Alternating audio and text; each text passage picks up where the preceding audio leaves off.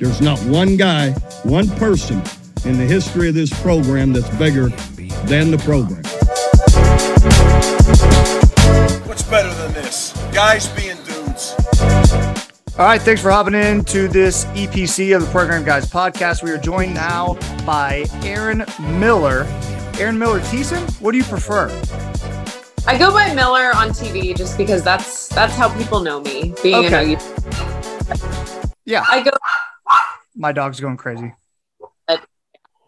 It's tough. It's tough, like going by a name and then changing that name, I feel like. It is. And my husband gets it. Just like the industries that I work in, it would be hard just to lose the last name. So I hyphenated it. So I use both. But most of the time on TV, it's just Erin Miller.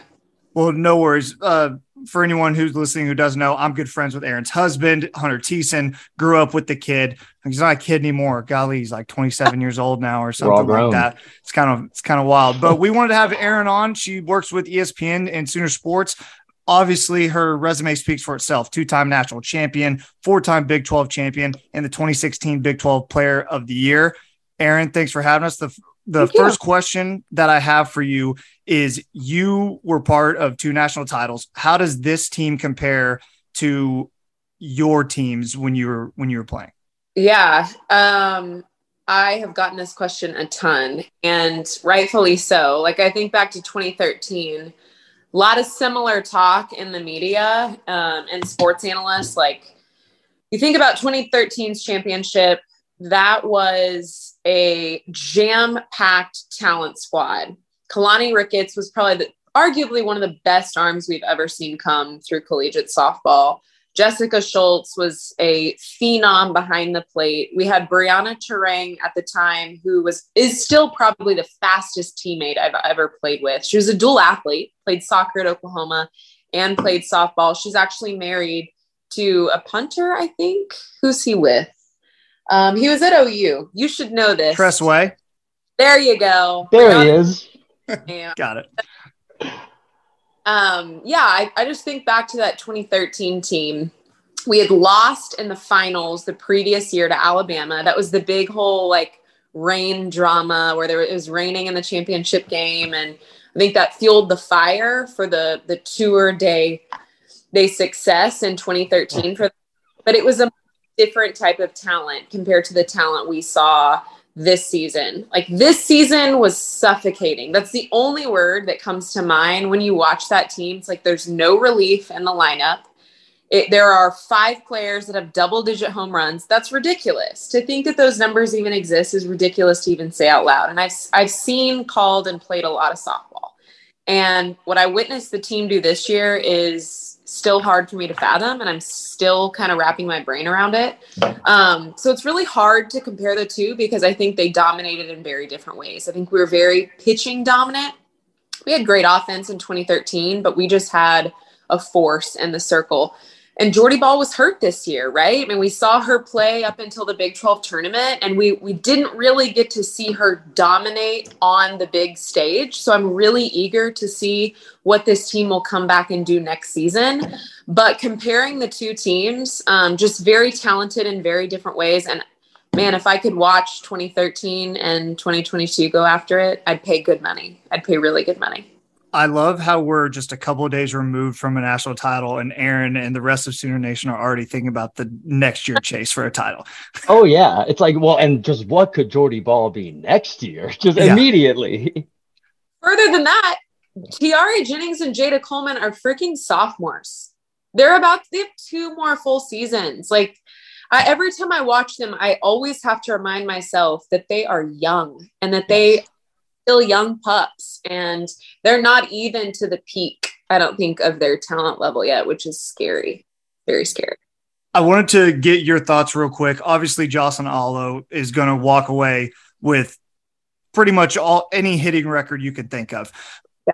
You played with a girl whose record she mostly broke in Lauren Chamberlain, and Lauren Chamberlain, until Jocelyn got there, was the most impressive softball player that I had ever seen.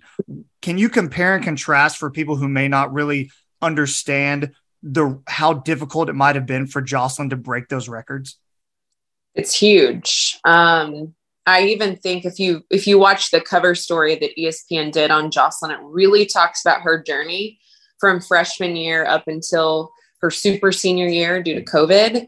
And there were moments where she kind of had to step out of the game, because that's a huge spotlight to be in. When she had her freshman season and blew through a single season record, that was immediately the storyline. Is she going to be the next Lauren Chamberlain? Is she going to break the home run record?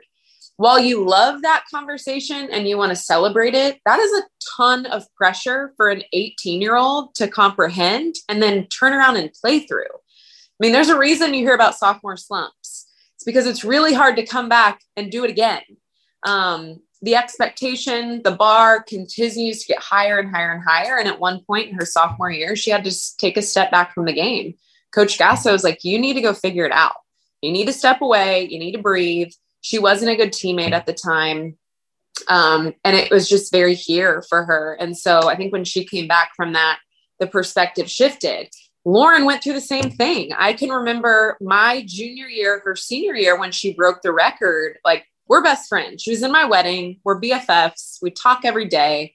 And I can remember as her best friend, and more importantly, as her teammate in that space in her senior season, it was such a mind game for her. I mean, at that point, I think she was like 3 or 4 home runs away from breaking the record.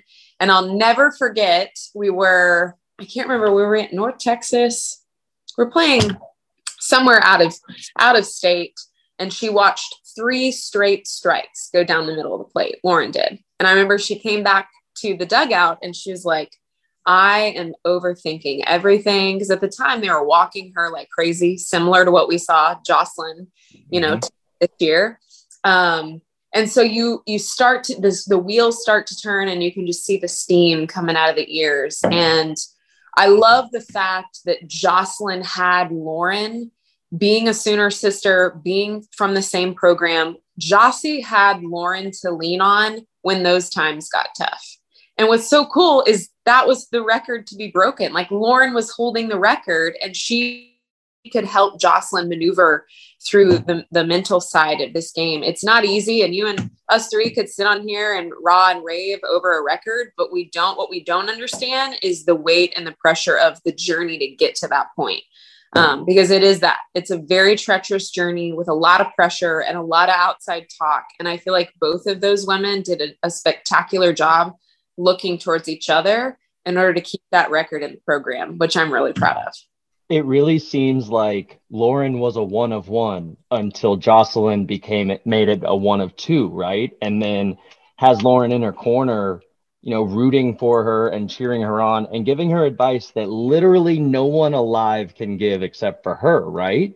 And I think it speaks kind of to the culture that Coach Gasso has built, wouldn't you say? I mean, 5 championships in 9 years of play, right, is insane. I don't know how you call something a dynasty before it's over, but it's pretty close, I think.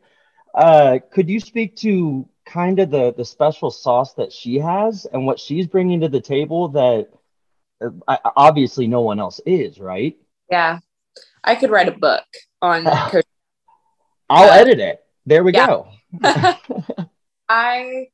Every time I get a chance to talk about Coach Gasso, I wish I had a full hour to really just paint the full picture, because she has an unbelievable gift. And most of what the public sees is a very stoic, somewhat cold, just very businesslike, and goes about her job and, is very professional, very buttoned up. She's tight to the chest with a lot of, the details of the team and her life, as she should be. When you're on the job. Yeah. When you're in that spotlight, everybody wants a piece of you. And she is a master at building a bubble and a family and an environment that is bulletproof, no matter what the headlines are, no matter what the media is asking. The analyst, I'm an analyst. I'm asking those questions now. I'm trying to penetrate that bubble to learn the who's who and the what's what. And she's a steel trap. She protects that team and that environment. I've always really respected that about her. But beyond what the world sees, which again is a very stoic, serious, she's fun. She's giggly. She's tender. She's extremely caring. And I consider myself extremely lucky to have her in my corner.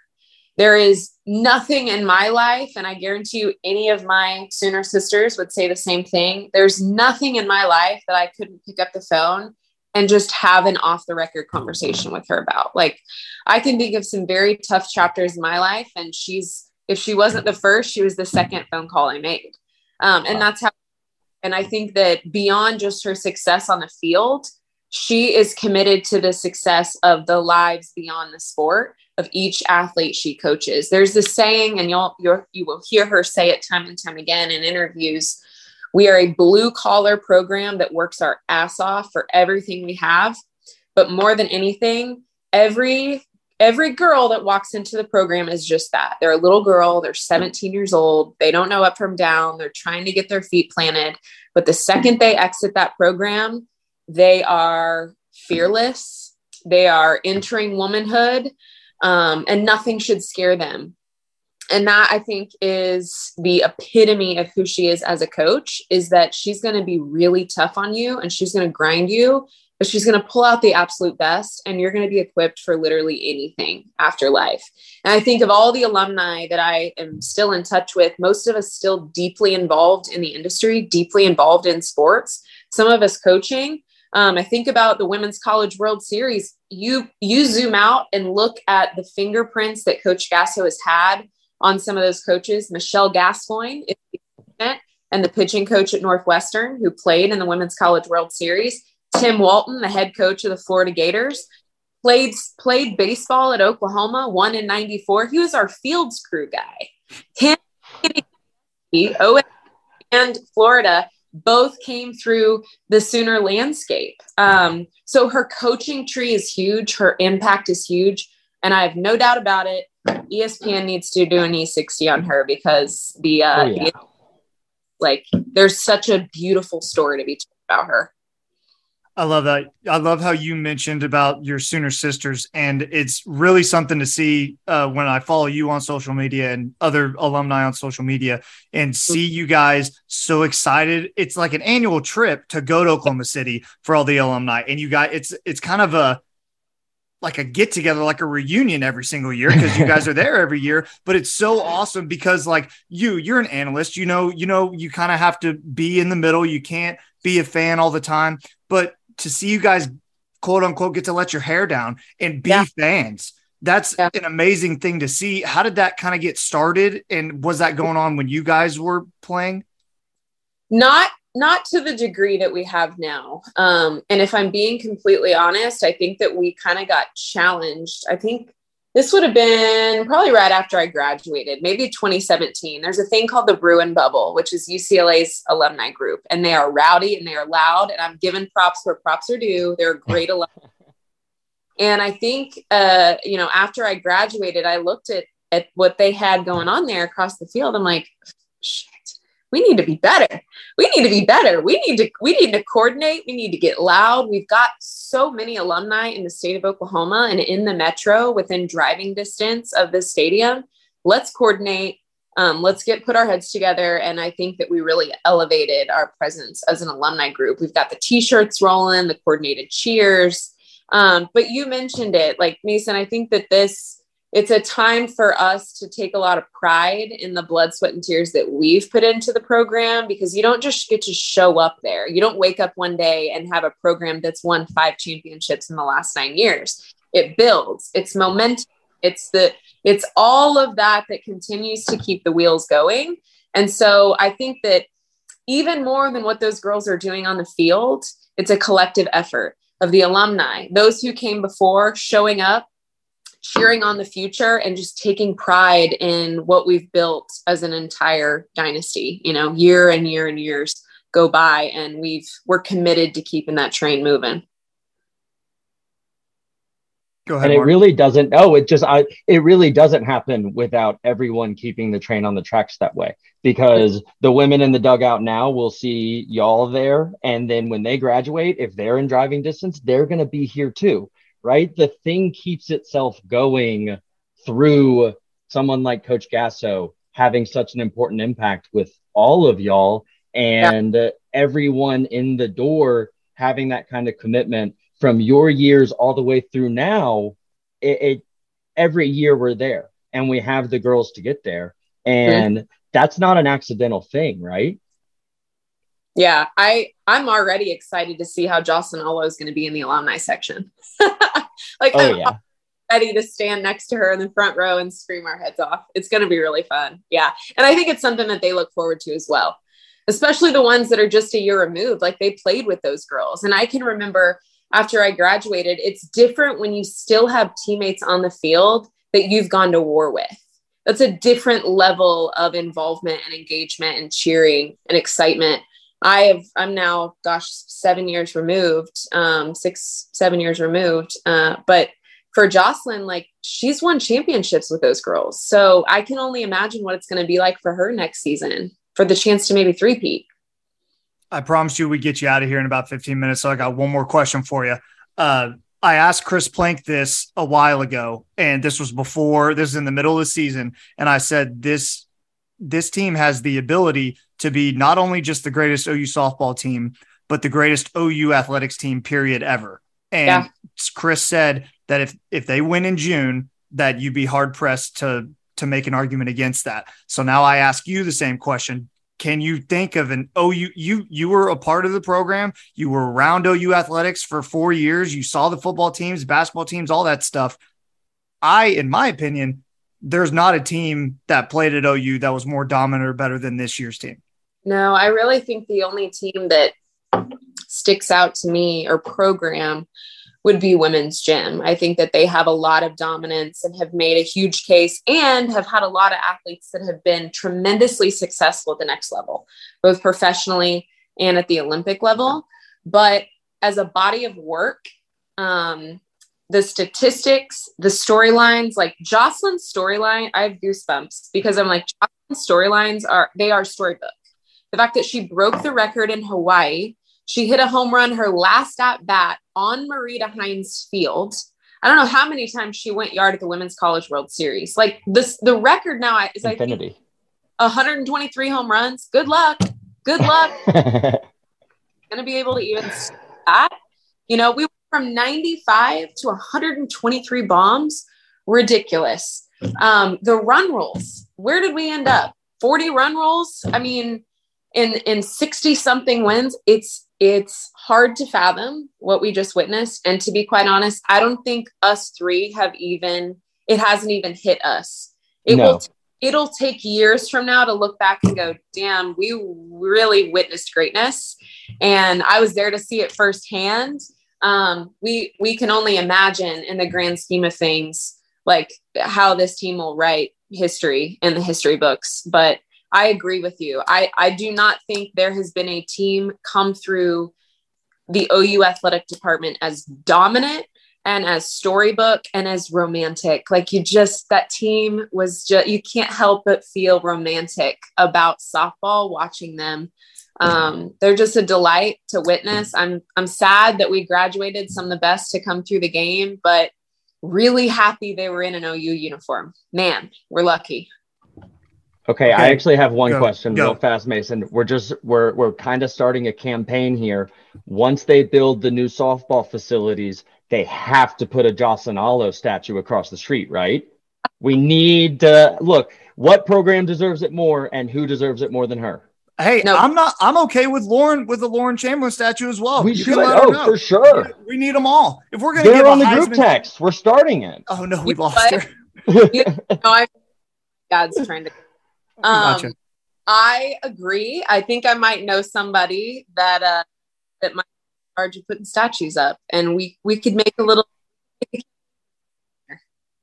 Perfect. That's all I want to hear. We need 3, because we need a Gasso, we need a Chamberlain, and we need a Jocelyn Allo. And you know what? A Big 12 Player of the Year might need one too. I'll put an Erin statue there. Hey, I'm 100% for it. Probably look better than the Baker one. Let's be real. Okay.